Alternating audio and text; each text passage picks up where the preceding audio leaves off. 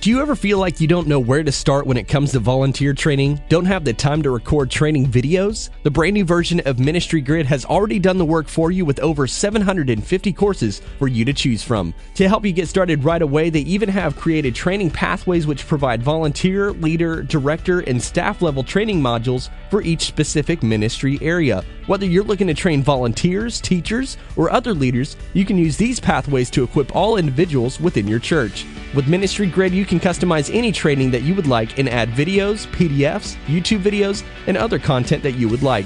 And all this can be done right from your phone. Ministry Grid has been completely rebuilt to be made for mobile and train on the go. Now you can truly train anyone, anytime, and anywhere. Get started today at ministrygrid.com. Once again, that's ministrygrid.com.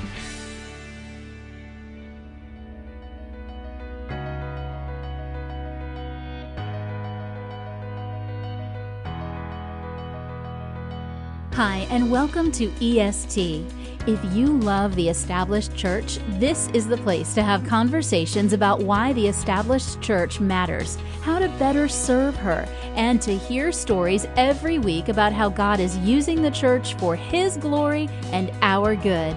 The show is hosted each week by Sam Rayner, Josh King, and Micah Fries. We're glad you're here.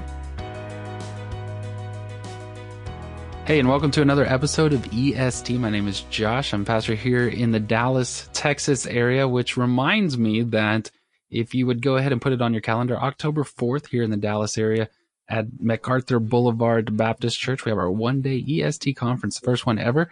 And we just want to invite you to come out and hang out with myself, Micah, Sam, and Dr. Tom Rayner, as well as other guests. It's a one-day conference, and the way it's designed is intentionally to have you just fly in that morning to the DFW airport, and then you can make your way over to the church where it's located. It's very close. Spend the day with us, and then maybe fly out. If you're driving, of course, you're welcome as well. But this one-day conference will make it to where you don't necessarily need to get a hotel, save you a little bit of money there, and come hang out with us. You can find more information. Here's our short link. It's bit.ly/EST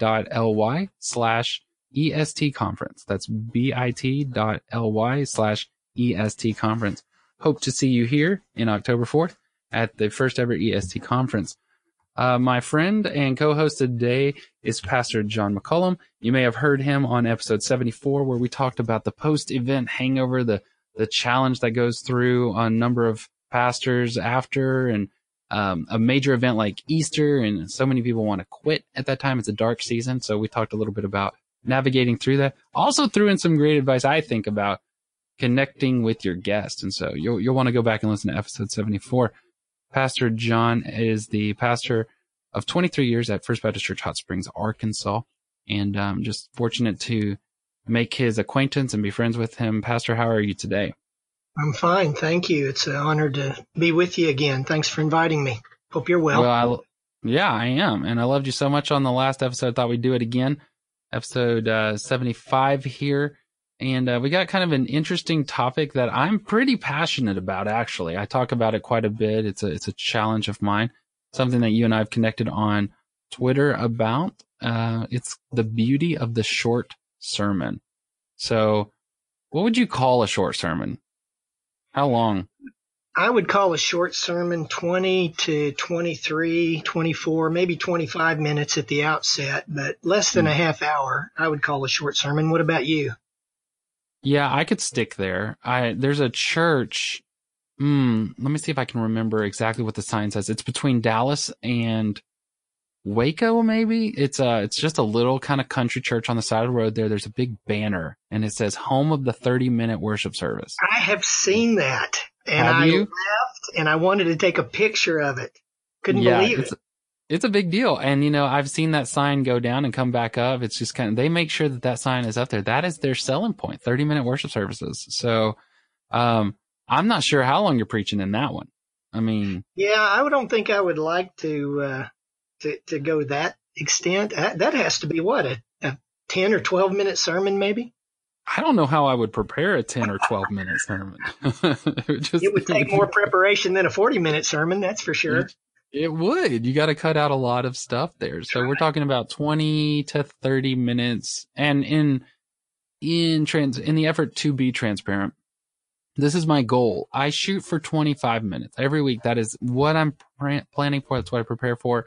In the 7 years of being a lead pastor, and then my 16, 17 years in full-time ministry where I've preached multiple times a week, I rarely hit that goal. It's usually over, but my strategy is, if I'm shooting for 25 and I go a little over, that's okay. But if I shoot for an hour and I go a little over, that's not going to be good.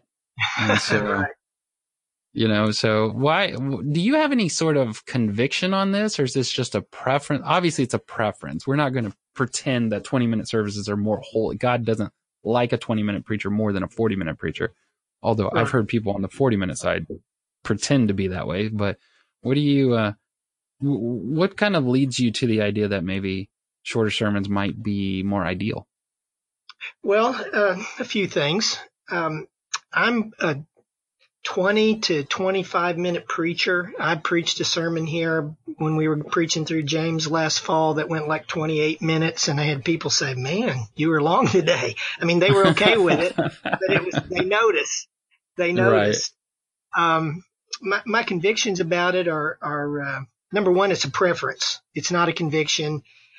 I don't think I'm good enough to go 40 minutes and maintain attention. So that's one thing. I'm also a manuscript preacher. I prepare a manuscript every Sunday. I don't read it, but I'm familiar with it. So that disciplines me and helps me kind of know how long it's going to be just based on pages and pacing and that kind of thing. So I also like the shorter sermon because it gives more time for some of the other elements of worship. They don't feel so pressed and so rushed. And even more time if you do a public invitation, you don't feel so pressed to get people out, and people aren't always so quick to feel like they need to leave. So that's a few things. And then I've always had the philosophy of I want to quit before the people do. I want to quit with them thinking, man, I wish he'd gone just a little longer than. Like one time my family was at Disney World. We were visiting a big church down there, and the guy was preaching. He was going on and on and on and on. My son, who was 12 at the time, leaned over and said, "Is he about finished?" I leaned over and said, "I hope so, because it's killing me." Kids are awesome. They are. So I just want to quit before the people do and leave them hungry for a little more rather than exhausted by the experience, thinking, when's this going to be over? What about you? This is a tad bit off topic, but it happened yesterday, so it's funny. After service, we were at a restaurant, and it was a fast food restaurant. My family and in-laws were standing there. My youngest son, who's 4, kind of noticed everybody. Most of the people in the line were dressed a little nicer. So he says, everybody went to church. And he says this pretty loudly. Everybody went to church. And he was standing up in a kind of a booth. So he was a little bit eye level to me. And he says, everybody went to church. And I said, no, son, not everybody went to church. Some people don't go to church. Well, he says, just as loud as he could, who didn't go to church? Did they not go to church? And he points at this family behind me, and he just kind of points at them, and they I don't think that they went to church. And so it was really funny, just the way that he kind of called them out there in the middle of out of the mouths of babes. Yeah, and so I bet they talked about that on the way home. I bet they did, Yeah.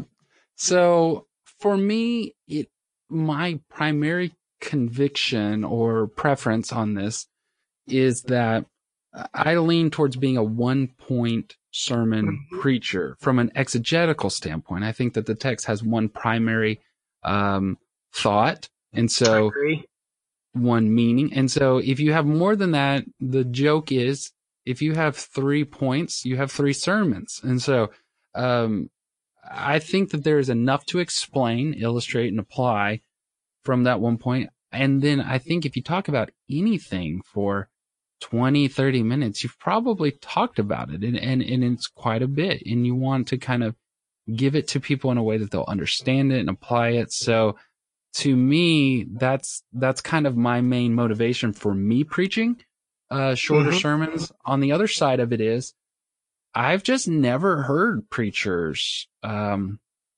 I've listened to all of the same preachers that and everybody knows that could not have cut out some of that and still stayed on topic. There's quite a few very popular, great preachers who are a pleasure and a blessing to listen to. However, around that 30, 40, 45-minute mark, you're starting to go, you maybe belabored that point a little more than we needed, or some of that wasn't germane to the topic we have here. And so, I mean, that's just an experience I have. There are maybe other people who have greater experience with pastors who can just preach for 45 minutes on one topic and all of it's incredibly applicable. And that's great, but it's just my experience.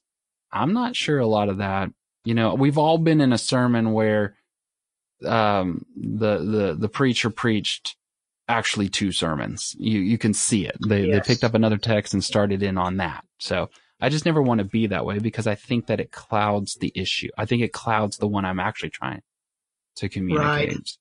And it's so easy, you know, I've heard sermons, you have too, where the congregation begins to want to help the preacher land the plane. You know, they feel like he's coming in for a landing and it's just a touch and go. Boom, he's back up and he's circling the airfield again, saying some of the same things that he's already said. And, you know, you don't want your congregation breathing a sigh of relief if you use the phrase, and in conclusion. You want them to be kind of shocked. Oh, we're there already, you know? And yeah, you want to finish with them thinking, that's it, you know? And as opposed to, thank God, that's over. Right. But some people who are really sharp and good, they can pull that off beautifully. But I agree with you. If you're trying to focus on what's the main thing I feel like God wants me to communicate out of this text, and just live there. 20 or 30 minutes is plenty. I've kind of my philosophy really is not so much to be a 20-minute, 25-minute preacher. My philosophy really has been to say what I think God wants me to say out of that text, however long it takes. It's just, for me, it rarely takes more than 20, 25 minutes.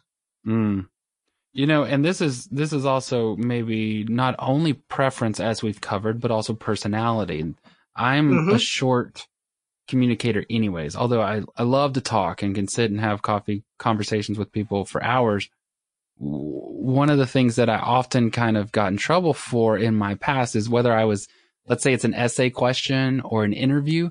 When people ask me questions, I just usually tend to stick to like a one sentence answer, like the answer. I just give that answer and then move on. And sometimes that's misinterpreted, like maybe he doesn't know anything else about the topic. Well, I know a lot about the topic, but that's not what you asked, you know, I'm just giving this one thing, you know, that you want. So it's a personality preference, I know as well. So, and I'm like you, I've got that one thing to say. And if it takes me longer than 30 minutes to say, then I had more than one thing to say. So, you know, maybe turn it into a series. Maybe so. And I will admit, because of this conviction and this goal, because of this preference I have, I have a file in my sermon folder of future sermon ideas. And they came up as I was discussing this sermon, you know, and it's like, man, I preach a whole nother one on this. This is a whole different approach to this text. And so I think that's okay. Your congregation will rise up and call you blessed that you decided to do that in 2 sermons instead of 1. And it's hard. It's grateful. It is hard because you think, you know, I've got a series, so I can't do it next week. It's just going to have to be sometime in the future. I'm going to come back to that, or, you know, and that's okay. I think that's fine. We were talking. Go ahead. I said most of us, even though we tend to preach in series, I do, I think you do too, even though most of us tend to preach that way, we all still have a few standalone Sundays during the course of a year when that kind of topic could come back and you could use it. You said you listen to other preachers online regularly. What have you discovered here recently about length of sermons? Well, I'm always interested after Easter to listen to Easter sermons because I've been preaching Easter's 37 Easters. I don't want to keep repeating the same stuff. I like finding new angles, new ideas to stimulate my thinking about the text. But one thing I noticed is that most of the preachers that I've listened to, over Easter preach shorter sermons on Easter than they typically do, where they might be 40, 45. A lot of them were 30 or under. And, Wow. And that tells me, number one, that it can be done when they want to. Sure. And they're probably thinking, we've got guests. We probably got more music than usual this week. And so I'm going to have to shorten it. And I guess that would lead me to want to make a challenge to the listeners would be, if you're a long preacher, God bless you, fine. You preach as God leads you. Don't worry about what anybody else says, but maybe think about, testing and just testing yourself. Can I preach a 25-minute sermon? And maybe try 2 or 3 weeks of doing that and forcing yourself to focus instead of shooting at that giant target, to just bring your focus in more to that bullseye and cutting away the fat. There should always be plenty of stuff on the cutting room floor when a pastor's finished with a sermon. Right. Many times less is more. It has more impact. It has more focus. It's more easy to comprehend and listen to and stay engaged with. Mm-hmm. I know that preaching is different than any other public address, completely different. And there's a number of reasons why that is. There's theological reasons to that. There's the topic that we're speaking on, demands a certain sort of respect and even the approach that we take to text and being faithful to the text. So I get that. However, one of the things that most challenged me or made me think in this direction was the TED Talks and the popularity of TED Talks and those sort of things. And I don't remember. I'm sure all of our listeners are familiar with whatever book it is I'm trying to reference, but there was a book that just it wasn't the TED Talks. It was about TED Talks. And what they found was 18 to 20 minutes, if I'm not mistaken, was the ideal listening span for a person. And I'm sure we can bemoan and be upset about our culture's attention spans and things like that. However, I'm not sure 45-minute sermons once a week is going to lengthen the attention span of our members. It's just right. You're going to fight against something that's there. So that was interesting to me. And to be honest, I really don't know what Micah or Sam's conviction or preference is on this. So I don't want our listeners to think that I'm speaking for them. Obviously, if you listen to any of our shows, none of us speak for each other, but I can hear, I think I can channel Micah. I know what he's going to say on this. Sermons don't have to be short, but all sermons can be shorter is something that I can hear him say. That's just kind of the way he thinks, that you don't have to make your sermon fit within 20 minutes, let's say, but everybody could shorten their sermon. So if Micah wouldn't think that, then I'm thinking that we could cull out something from our sermon and shorten it just a little bit. Mm-hmm. Yeah, the extraneous, cut away the fat. I love a good ribeye, but a good ribeye, if the butcher doesn't take a lot of that fat off, is going to be a mess. And so cutting away some of the fat, sure, some great stuff. Use it another time. File it away. A good story. Well, some stories fit, but sometimes there's too many stories, and we need to drop one. There's so many ways we can edit out some things that are maybe interesting to us, might not be all that interesting to the listener. Fred Craddock talks about sometimes bringing your study to the pulpit. In other words, taking people with you into the study when you're preparing your sermon, pretending they're looking over your shoulder, listening to you, and then sometimes taking that back out, wrestling with the text in front of the people, just like you did over your sermon when you were preparing it in your study. And sometimes that's okay, but you don't want to take everything in your study into the pulpit. Just I've got a few track of it. It'll come back. You'll use it later. I've got a few pushbacks for the people who say, I just can't preach any shorter. A couple things to think about, and maybe you'll have some to add on to this. But the first one, some common reasons I think sermons go longer than they need to be. The first one is explaining words that everybody understands. And sometimes we just get in that habit of going through this biblical kind of explanation or this exegesis or this morphology of every single word in the text. And everybody kind of already grasped what bread meant. It was bread. That's what it meant. And so you don't necessarily need to over explain bread, or maybe you do need to explain something along the lines of Christ and Messiah are the same kind of concept. It's anointed, but maybe for your text in that sermon, that's really all you need to say. Anointed or set aside one or something like that. You don't need to go into the complete morphology of that word or definitions and all that sort of stuff of that word. So I would challenge people to really step back and ask yourself, did you need to explain that? The other side of it is, I am a huge storyteller, love storytelling. In fact, my favorite sermons are narrative, not didactic. And I know a lot of people love preaching Paul. Paul's so challenging to me. The Old Testament's my favorite because I love the narratives more. But you have to really kind of challenge yourself to learn how to tell stories. Some people don't know how to tell a story, and they put too much details in there. You lose the people along the way, or you don't give any foreshadowing at the beginning of your story to kind of draw them in. And maybe you need to change the word here to fit the word that's going to really be the hook at the end of it. And so I would really encourage people to find good storytellers. The Bible's a great storyteller, one of the best stories ever written, one of the best narratives ever recorded is David and Bathsheba. And you'll be amazed. It's not right here in front of me. I think it's 9 verses. It's this gripping story that happens so quickly, but it's moving. And so learn to tell stories. Story. Oh yeah. And there's so much meaning in that story. And I might be wrong. It might be more than 9 verses, but it's very, very short. And a number of stories in the Bible, you'll see that the Bible is excellent at telling very robust stories very succinctly. And that's something that we need to develop as we're telling stories in our sermons.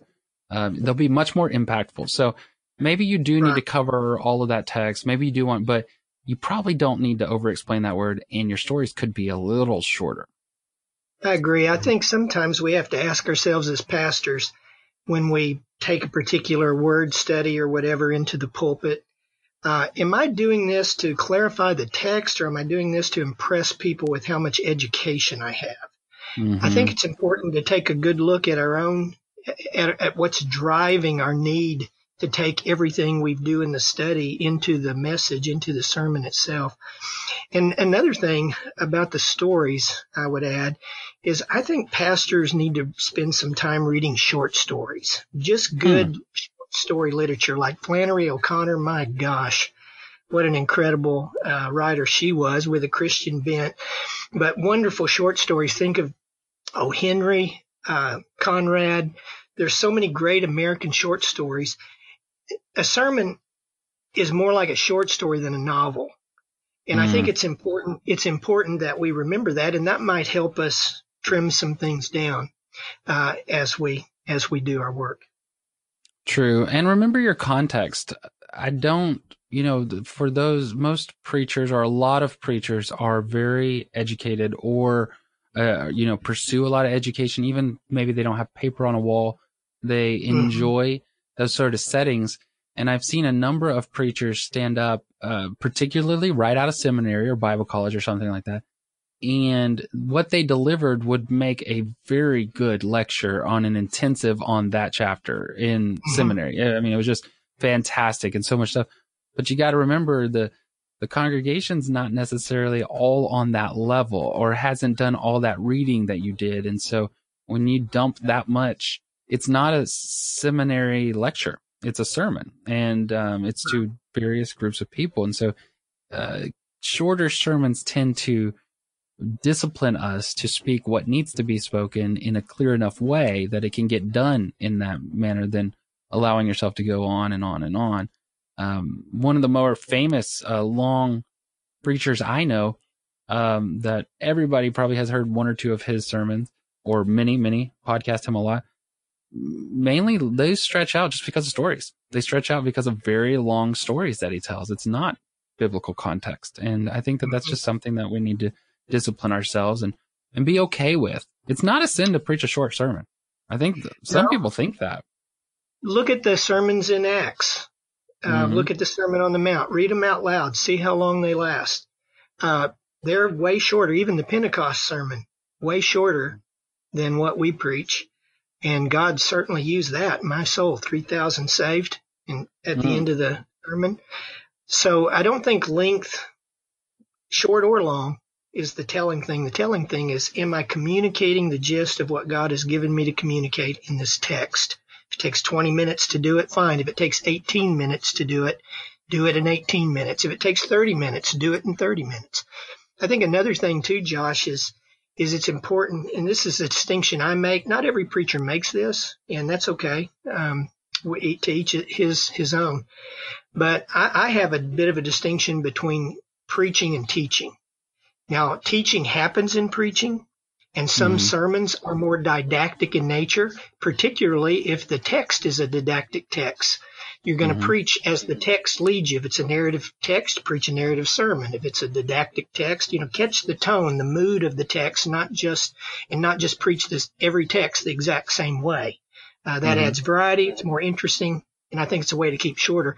So there are things I will do when I do a Wednesday night Bible study, where I typically just go through entire Bible books that I won't do in sermon. It's more it's a different time frame I have to work with. People have different expectations about it when they come, and so I will give some more detail in a study that I won't necessarily give in a sermon unless that detail is important to getting the sermon's message across. Does that make sense? Yeah, absolutely. And I think is that a fair distinction? Teaching and preaching, is that a fair distinction? One's heralding, the other is more just teaching through text. What do you think? I think you're right. I think your audio is cutting out just a little bit. Hopefully we'll catch that back. But I did hear what you're saying. The difference between teaching and preaching is a good distinction and something that we need to keep in mind. I think that there's a difference. Others don't. They think that teaching would be the stronger of those.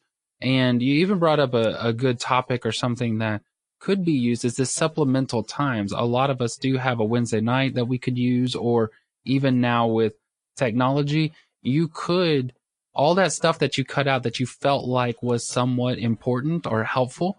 I've seen pastors share that stuff out, go and just say, hey, read these things here real quickly before Sunday, or Sunday, I talked a lot about this. This is something I didn't get a chance to put in there. So take a look at this and see if this will help you with your understanding. I've also thought before, like on that Wednesday night, I've seen other people do this. I haven't personally done it, but if I'm preaching, you could preach a text on Sunday and then talk about all of the other information, the teaching sort of aspect of it on a Wednesday night, and make those supplemental, make them go together. And I think that would be really fascinating. One of the ways that it comes to play is I lead a small group, which I suggest pastors get involved in their small groups, but I lead a small group and we do sermon-based discussions. So I preach on one Sunday. The next Sunday morning, I'm leading a group of 25 people my age, and we're talking about that sermon. I always have opportunity to share a bunch illustrations, things like that. And in fact, even there's sometimes where I say, so I illustrated it this way. What would be another way to illustrate? And I told them this last Sunday, I remember saying this specifically. I had a hard time illustrating this point. How would y'all have illustrated that point? And it gets everybody thinking. And there's other things I share. I said, here's another thought that comes from the Old Testament that I wasn't able to put in there, but it goes this way. And so you can share that stuff if that in discipleship relationships, but short sermons to me are just a little bit more palatable. That's just kind of how I feel. In the effort of shortness, we're going to go ahead and cut it off here. So again, we just want to make sure that, we're not saying that a long sermon's a sin, a short sermon is better. It's just, we wanted to kind of bring up the topic. I know a lot of people wrestle with how long should my sermons be? Well, let's try to make them a little shorter. Let's make them as clear as possible. Thanks again for listening to EST. Make sure that you visit bit.ly/EST conference. Get all the information and the schedule on the first ever EST conference hosted here in Dallas, Texas on October 4th.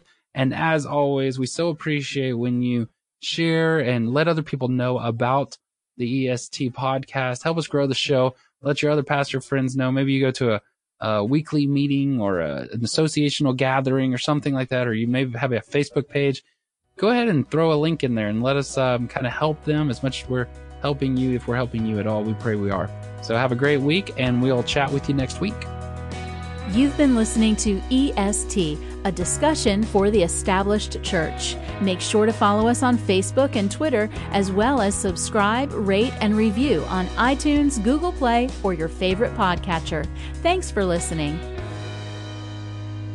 Support for EST is provided by Southeastern Baptist Theological Seminary. The mission at Southeastern Baptist Theological Seminary is to glorify the Lord Jesus Christ by equipping students to serve the church and fulfill the Great Commission. The school is located in Wake Forest, North Carolina, and offers more than 40 different degree programs ranging from Associate of Divinity to Doctor of Philosophy. With more than 3,400 students enrolled, Southeastern trains future and current ministry leaders to lead effectively, study the Word diligently, and preach the gospel unashamedly. Learn more about Southeastern by visiting www.sebts.edu.